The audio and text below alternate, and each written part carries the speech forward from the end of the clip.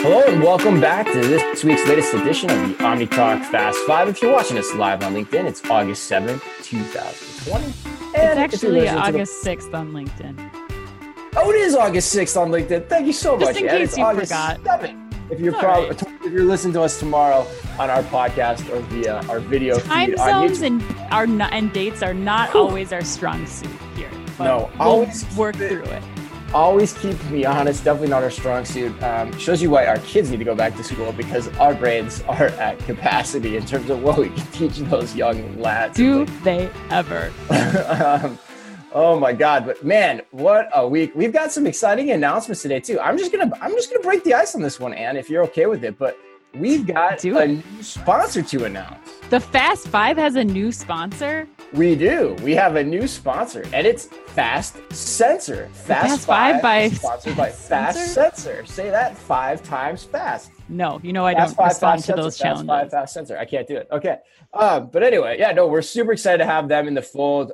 We've known those guys for a while now, going on almost a year. We did a great podcast with Kaylin Welch right before the outbreak broke, and got a lot of great feedback on that podcast, formed a great relationship with those guys. And actually, they're going to be coming back and doing a return engagement on a podcast, talking about all their different capabilities around social distancing, monitoring, and great analytics that you can get from what they're able to do from an innovation perspective. So we're pumped to have them in the fold. And of course, we still got Takeoff as well.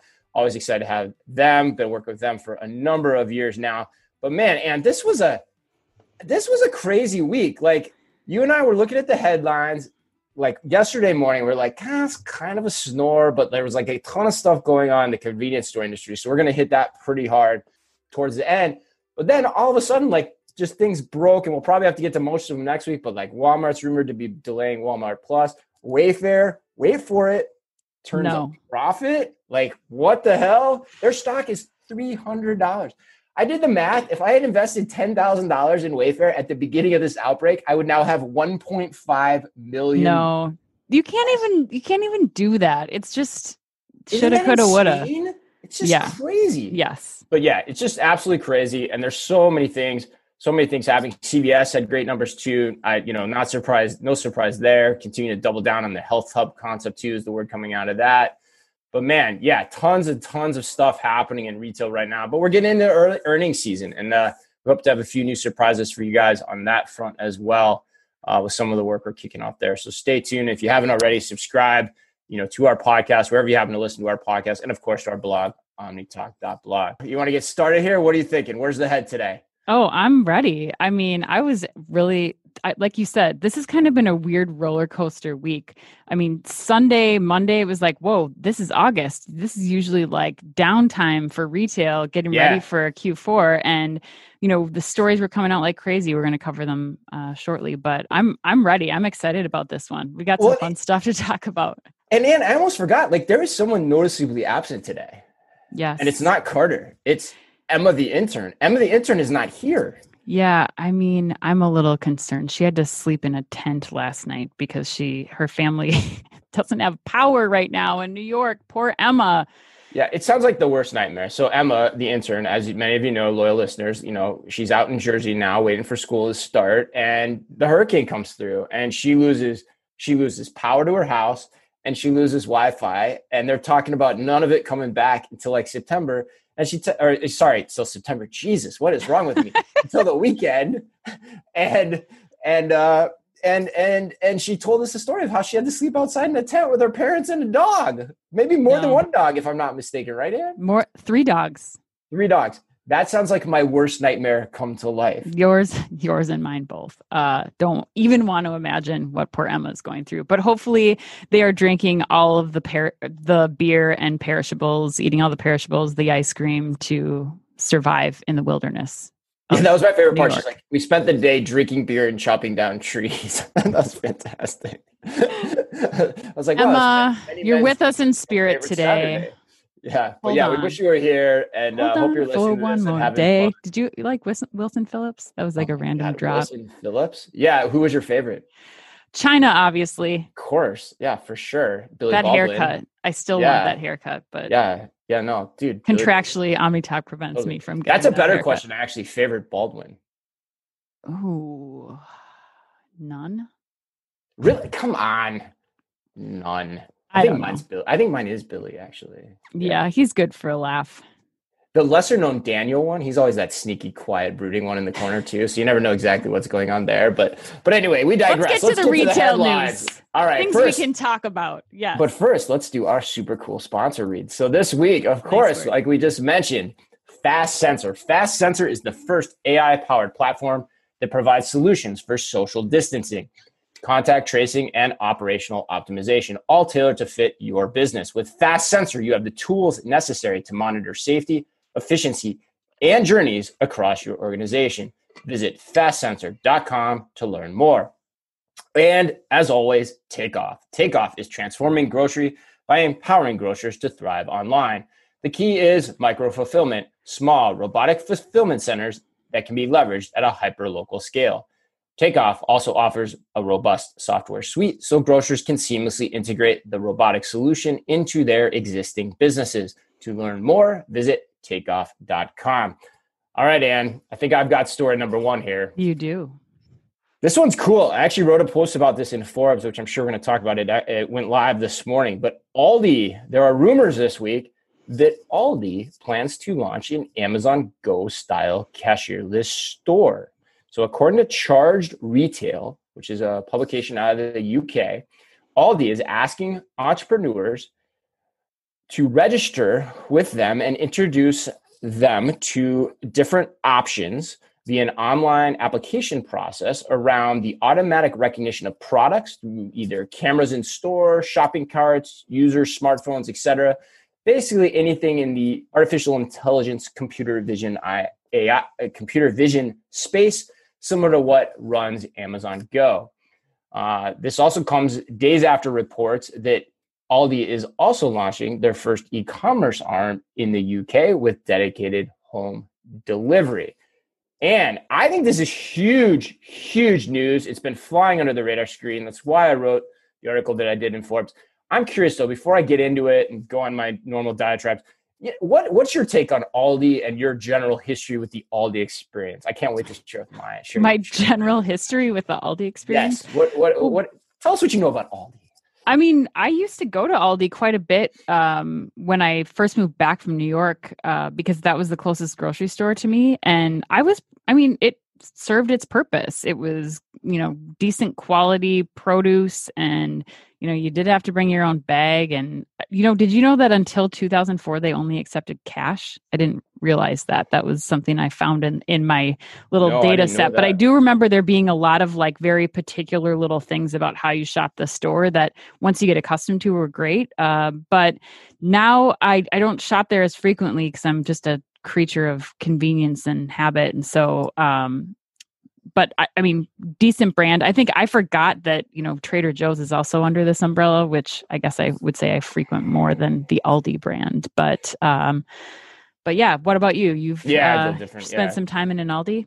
Yeah, no, I think my Aldi experiences come back. They bring me home. They bring me back to the roots. They bring me back to Davenport, Iowa with Grandpa Dick Giudice. And he used to take me in there. Longtime guy in the food business as well. But yeah, I mean, the thing that always struck me is just, it's such a Spartan experience. Like you said, like you put the coin in to get the cart. You check out, but they don't bag anything. They just throw it in the cart and it's up to you to get rid of it. The barcodes are really big so they can be easily scanned, which if you stop and think about it is actually, and that's what I think is so interesting about this, is all a big precursor to kind of what Amazon Go is designed to do. It's designed to recognize products very efficiently, and it's designed to get people out as quickly as possible, as efficiently as possible, and with as low cost the operations as humanly possible. So, I think what's interesting to me about this is I think Aldi has to take this approach. And if you really stop and look at it, there's a part of me that thinks Amazon is gunning for this business, and that's what I wrote about today. The average size of an Aldi box, according to their website, I looked this up, is about 17,000 square feet. Let's talk about Amazon Go for a second. Early Amazon Go stores, 1,000 to 3,000 square feet. Latest Amazon Go grocery store in Seattle, however, 10,000 square feet. which means we're not that far from the day. It's just maybe a little, we know it's probably still out there, but just a little more engineering work. I joke, maybe some Red Bull binges. And we're at 17,000 square feet pretty quickly. Mm-hmm. And so that means you potentially could here very soon have an Aldi model run by Amazon that does Aldi better than Aldi on the same general principles. Oh, and by the way, you also have Amazon Prime and Amazon Web Services subsidizing that effort behind the scenes and being able to reach the 100 million customers they have, the delivery network, all that kind of stuff. So I think this is big. There was the rumor also too, I would add that while Amazon was going to try to launch 3,000 of these things by 2021, everyone thought that was crazy. But now I kind of see why that number is the number that it is, because Aldi has actually said they think they have as much room for 2,500 stores in the United States. Mm-hmm. Those numbers coincidentally are really close together. Is it coincidence? I don't know, but there's enough smoke there that when there's smoke, there's generally some fire. And this one seems really pragmatic and rational because Amazon could attack this without really having to go after like traditional large scale grocery, which we know is really complicated. Yeah. I mean, I think that, Aldi's putting out an RFP right now. That's the stage that they're at. And exactly. And in your article, Chris, I think you said this is like doing a foot race and Usain Bolt is on one side and you are on the other. So, yeah, right. I mean, there's it's not like it's not like this is like a horse race here where anybody could win. I think you do have 10,000 stores under the Aldi brand umbrella that once they get to that point and start to roll it out, they could be competing. But again, this is not a simple thing to solve. You still have the issue of trying to solve for a footprint that's, 16 to 17,000 square feet, like a traditional Aldi store. Amazon hasn't gotten there yet, and they're already way, way ahead. So good for Aldi for going after it. But it's going to be tough to beat Amazon. Yeah, I think that's what scares me is that Amazon's got a 30-store head start on computer vision AI, and that's not easy for people to replicate. It's going to take time, and I mean, Amazon's already been at this 3 years, so minimally you're 3 years behind the starting point. And they've already got 30 going. So, all right, well, let's keep on moving, keeping the audience alive on LinkedIn. Thank you so much, everyone, for joining us. Anne. Yeah, let's get to story number 2. So if Emma, the intern, was here, she would be doing this story. She's really excited about this. CVS has announced that they will launch contactless payment with PayPal and Venmo at all 8,200 stores in Q4. So they are the first nationwide retailer rather, that will allow its customers to pay fee-free using PayPal and Venmo. And part of this is an effort to provide a contactless payment for more of their customers during COVID time. But customers will just go up, check out as they normally would. They scan a QR code from their PayPal or Venmo account. They can also use Venmo rewards, and the experience is made possible by PayPal's partnership with payments processor. That's a lot of P's, so much alliteration. Payment processor InComm. So if you're into that kind of thing and this is important to you, InComm and their partnership with PayPal are what will allow them to potentially roll this out to many more retailers to come. Yeah, Emma was stoked about this. I mean, she was like, I really want to talk about this. She was like bummed that she's like sitting, outside on in a tent around a campfire with beers and Shih Tzus.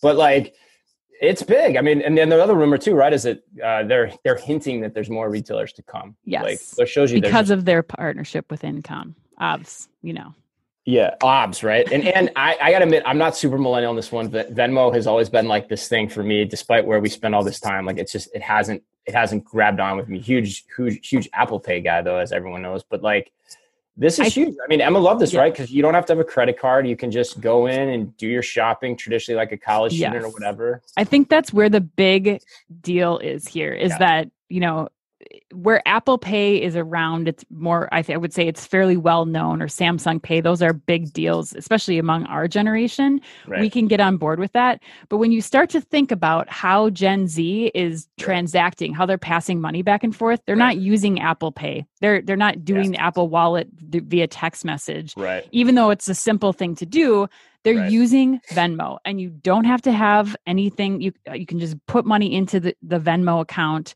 You can sell something on a Facebook marketplace or Instagram, and now you have money in that Venmo account that now unlocks potentially several retailers. You can take that money. It's not just deposited into a bank account or held onto to buy something else or do more peer-to-peer commerce. Now you're going to be able to start taking that and spending it in a variety of places.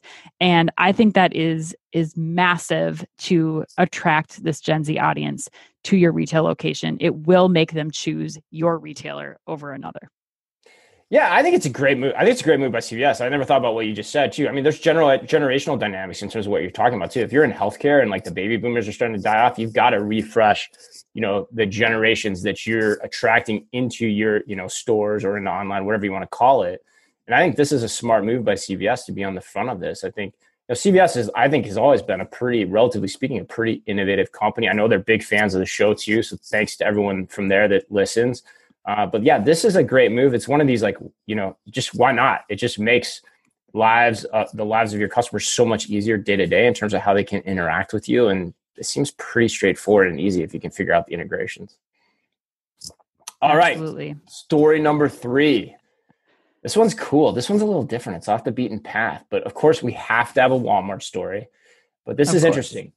Walmart announced that they will be releasing a new program that's designed around marketing campaign performance dashboards. So according to WalmartMedia.com, Walmart Media Group, which is, for those that don't know, the media network division of the big box retailer, announced the launch of its first ever omni-channel reporting solution for scale. Walmart beta tested the platform with companies like Nestle Purina, Procter & Gamble, Mondelez, and Clorox. And basically what it does is it gives real-time performance data on how display and sponsored product ads are performing online, but also in store. And that's the key. And we'll get to that in a second. The dashboards show an investment from Walmart in data analytics and how they can be more competitive in terms of offering up the data and insights that advertisers typically are looking for. And you've been in marketing, you've been in this side of the business much, much longer than I have. I have some thoughts here, but let's go to you first. I mean, this is a great thing for Walmart to be able to provide. We all know that Amazon, Target, everybody's developing their own media platform to drive additional revenue right now as more ordering is happening online, especially.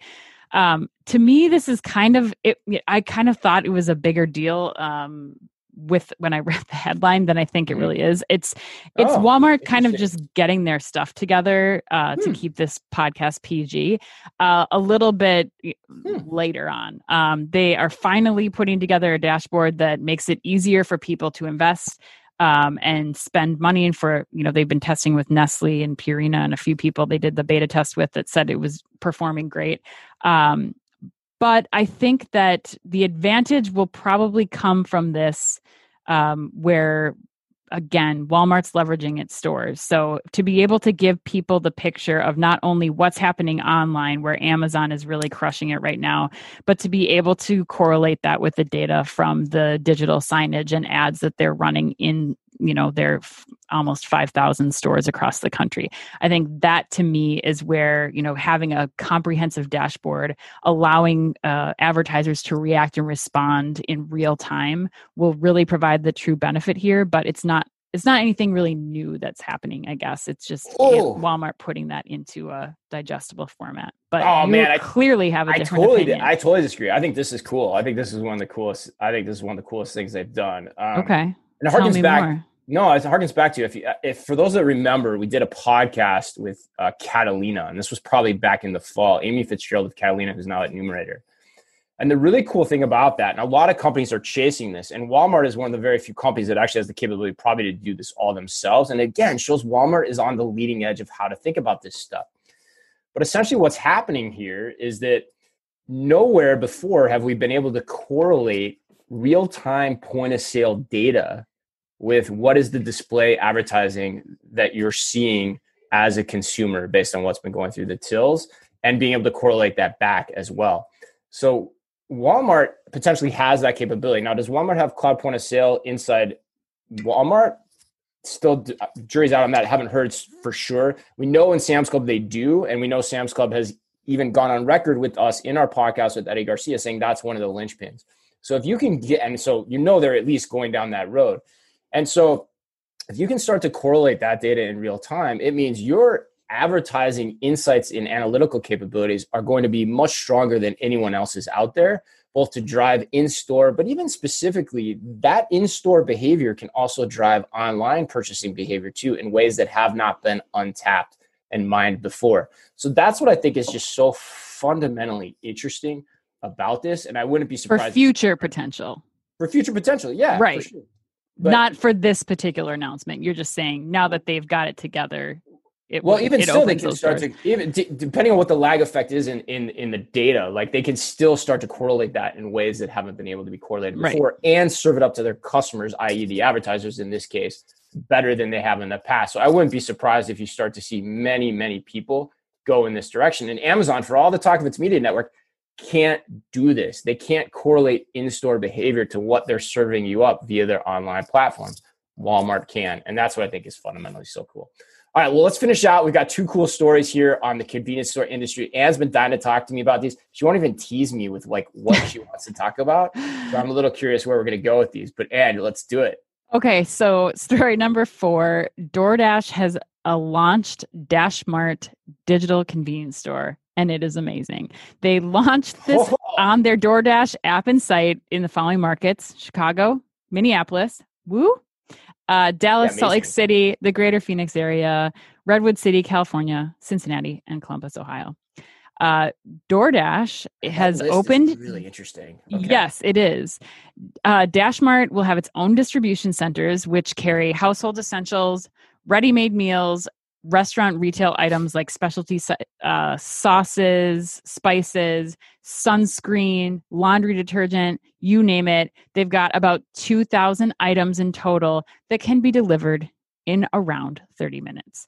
The CEO, Tony Zhu, said that this expansion of their core business was always part of their blueprint, but obviously the pandemic has accelerated those plans. And just as a reminder, side note, in June, DoorDash raised $400 million in capital to make the company's current valuation $16 billion and growing. This is going to change lives. I love it so much. Really? What? Okay. First, a couple of things you said there that are interesting to me. $16 billion valuation before you even gone into retail, and you have all the underpinnings of the logistical network. That's kind of ding, like ding, a crazy ass valuation if you really get down to it and think about it relative to what we know other retailers are valued at.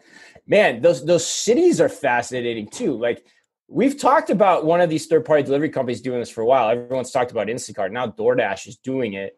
But those cities are fascinating. Like, first of all, no one tests anything to start with in Minneapolis. And then you've got Cincinnati, who's there, Kroger. You got the only thing not on this list is Bentonville. If I saw that, I would have been like, this is the ballsiest move of all time. Totally. But Bentonville's probably just too small. But this is crazy. You tried this though, didn't you? Yeah, I did. And, I have to admit, at first, when I read this, my thought was like, okay, this is just sort of like Amazon Prime Now. There's not that much of a difference. But the key differentiator here, and again, asterisk, if DoorDash can accomplish this, I still think that you have some like overall labor issues and tech issues that could prevent the 30-minute window. But 30 minutes is awesome. And that if they can make that happen, that's the key differentiator here. And so I think about, when we are ending our day, we're ready to come home and we're trying to decide A, what we want for dinner, and B, now my kids, the only thing they know how to cook for themselves when they're at home now during this pandemic is cereal and milk, and you get home and you're out of cereal and milk for the next day. Having this option of making in the moment purchasing decisions and getting them delivered in 30 minutes across the 2,000 categories, your product categories, I think this is amazing. And to be able to get that to your house so quickly will eliminate, I think for me, like some of those Target trips. So I think this is going to be a total game changer. If I can pay a $5 delivery fee to have that stuff to my house and skip a trip altogether, incredible. But yes, I tried it last night. It's in the DoorDash app. You just scroll on down, you choose, like they have everything all laid out. Yes, exactly. So right now they're not charging a delivery fee. It was free. So I think there's some promotion stuff going on. But when you add on top of like, okay, I can get restaurant delivery and have all this stuff delivered there's a membership option that you can select. I mean, to me, that is a no-brainer. That is like, sign me up immediately. I'm on this subscription for DoorDash. This is crazy to me. And shout out to Jason, loyal fan of the show too, for keying me into this yesterday, even before I started seeing the news break that this was happening. I think this is fast. Like, what's the competitive response here? I mean, if I'm a retailer, I almost say, F you, DoorDash, I'm shutting you off. I mean, what's the arbitrage in this is crazy too. Like, so say you go on to this and you place the order. What if DoorDash doesn't even have the inventory, but they know the inventory is at other places in the locales based on their connections with those retailers? Do they then go pick it up at those retailers and then bring it to you? And they know the prices of it all too? And are they scraping the prices of all those things as well? Like, as they're trying to figure this out? I mean, this puts them in a really odd position against the retailers. And the retailers have to start saying to themselves, what are we doing here? Which again goes back to the whole premise of even what one of our sponsors has said forever, which is like, the third-party solution isn't the long-term answer for a whole host of reasons. You've got to figure out how to do this and just make the delivery mechanism just like a white label product that basically is out there for anyone to pick up and take. This is kind of crazy when you think about it. But the picking, the packing, like, let's take that in-house as quickly as possible. I don't know. What do you think of that, Ann? I mean, like, the arbitrage here inside of this gets a little nuts. Why do you think that? Well, just because, like, let's say I need toothpaste, right? Yes. And they're only going to stock 2,000 items or whatever it is. Like, it's not easy to stock items and always have them in stock. Well, okay, I order toothpaste from DoorDash. Typical retail, if you don't have it, you don't have it. There's nothing else to do. Well, DoorDash can be like, oh, well, I got to deal with this local grocer going on over here, this regional grocer over here, and I know toothpaste is $3. I'll just sell it to them at the same price or whatever, and I'll go into that local grocer, pick it up, and then now I'm back, delivering it to the customer, and they still think it's DoorDash. Like, why couldn't you do that? Like, these are the kind of crazy things you could. I think that's giving them a little bit too, supplant your inventory, but it just shows you, like, they have the data of what's selling. That's how this starts, right? If you continue to give them the data of who has inventory and what, that also is potentially bad news bears. Right. This gets really, really interesting really fast in terms of what these guys can do. Yes. Well, we have to go into the last story because I'm also very excited about you're jazzed about this. All right, I got this last one to close this out. All right, 7-Eleven's parent company, the Japanese retail giant 7 & I Holdings, has agreed to purchase Speedway. So basically, in a $21 billion deal, here's the details you need to know. They will acquire 4,000 Speedway locations from Marathon Petroleum. For those unfamiliar, too, 7-Eleven basically is huge overseas in Japan. It's the largest convenience store. 7 & I specifically is the largest convenience store chain operated in Japan with over 21,000 stores over there. And they also own almost 10,000 7-Eleven stores in the U.S. and Canada. With this deal, 7-Eleven will have stores in 47 of the top 50 most populated areas within the United States. And what do you think? I mean, I just think this is more emblematic of like overall consolidation in the convenience store industry. You're just seeing such a bevy of activity. 7-Eleven's been really innovative, but what are you thinking here? You love this one. You fought hard for this one without telling me why. Yeah, because I think this is a huge deal. I mean, the 7-Elevens, and we've talked for weeks and months about how, even especially in the US, how much technology and investment in making that convenience store experience a better one with delivery, with contactless payment, with cashierless checkout setups that they're working on. I mean, I admire 7-Eleven a lot as a company. And now that they're taking over 4,000 more locations in the US, that gives me hope for what the total is now. So what do they have? 11,000 now plus 4,000. So 15,000 locations. Take that, Amazon, go. We'll see what happens. But anyway, the other thing. Yes, and gas. The other thing that I love about this, and I consulted Mrs. OmniTalk specifically on this one because I have not been to Japan, but this whole concept of what a convenience store is in Japan, and I think with this this new acquisition by Seven & I, and what I'm hopeful for is that we'll start to see a transition of the type of offerings that these convenience stores could offer. So in Japan, they're called konbinis. So I don't know if I'm pronouncing that right. I asked Mrs. OmniTalk for the pronunciation, but I cannot confirm that.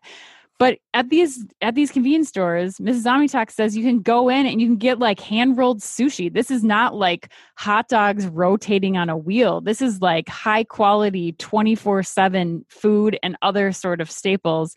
We're also seeing some people emerge with these concepts in the US already, like in LA and New York. The Peach Mart in Hudson Yards that drove everybody away from Neiman Marcus.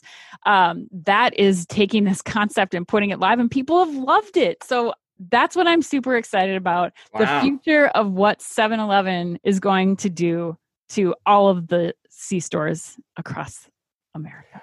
That's interesting. So with all due respect to you and Mrs. OmniTalk, who I sleep next to every night, I don't know. I'm not buying that one. I can remember 7-Eleven was a business school case just in terms of how big they were back in Japan in 2005. And none of that has materialized. And I think there's so many locations. And then I think just in terms of how the locations function, it's really different here. So are the consumer needs and just, general kind of desires. So I don't know. I think you could still see an upgrade in the experience potentially, but I don't know if their model really runs that way over here. I think the more important point though is that you're still, to your point, you're like, that's a lot of stores, and 7-Eleven has been really innovative, relatively speaking, in the industry. And so that just gives them more scale and more power to try to figure out what the answers are. I mean, the other story that was cool this week, Wawa, the convenience store chain, also announced that they're doing their first drive-through and pickup only store. Like you can't actually go in the store. Everything is done through drive-through or pickup only. And like, that's fascinating. There's just so much innovation happening in this space. And like we said to open, who's ever quickest to try to put that into practice is probably going to win. And, this is just another effort by 7-Eleven to say, hey, we're the biggest, biggest, baddest one on the block in a lot of ways to try to figure out what that ultimately looks like. So fascinating. Okay. I got it. So hot dog rollers versus sushi. All right. Well, what are you binge watching this week, my friend?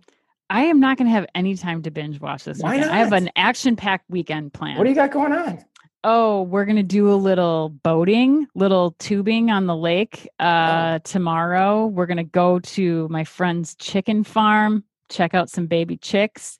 Be careful. There's a lot of salmonella outbreaks with that right now. Be careful. Well, we'll be masked up and everything. It'll be fine. But, taking the kids out to see some nature. We live in the city, so we don't get to see like sprawling land and just experience all that beauty. Plus, we got a baseball game. So, we're going to cover all the bases this weekend. And making peppers. I forgot.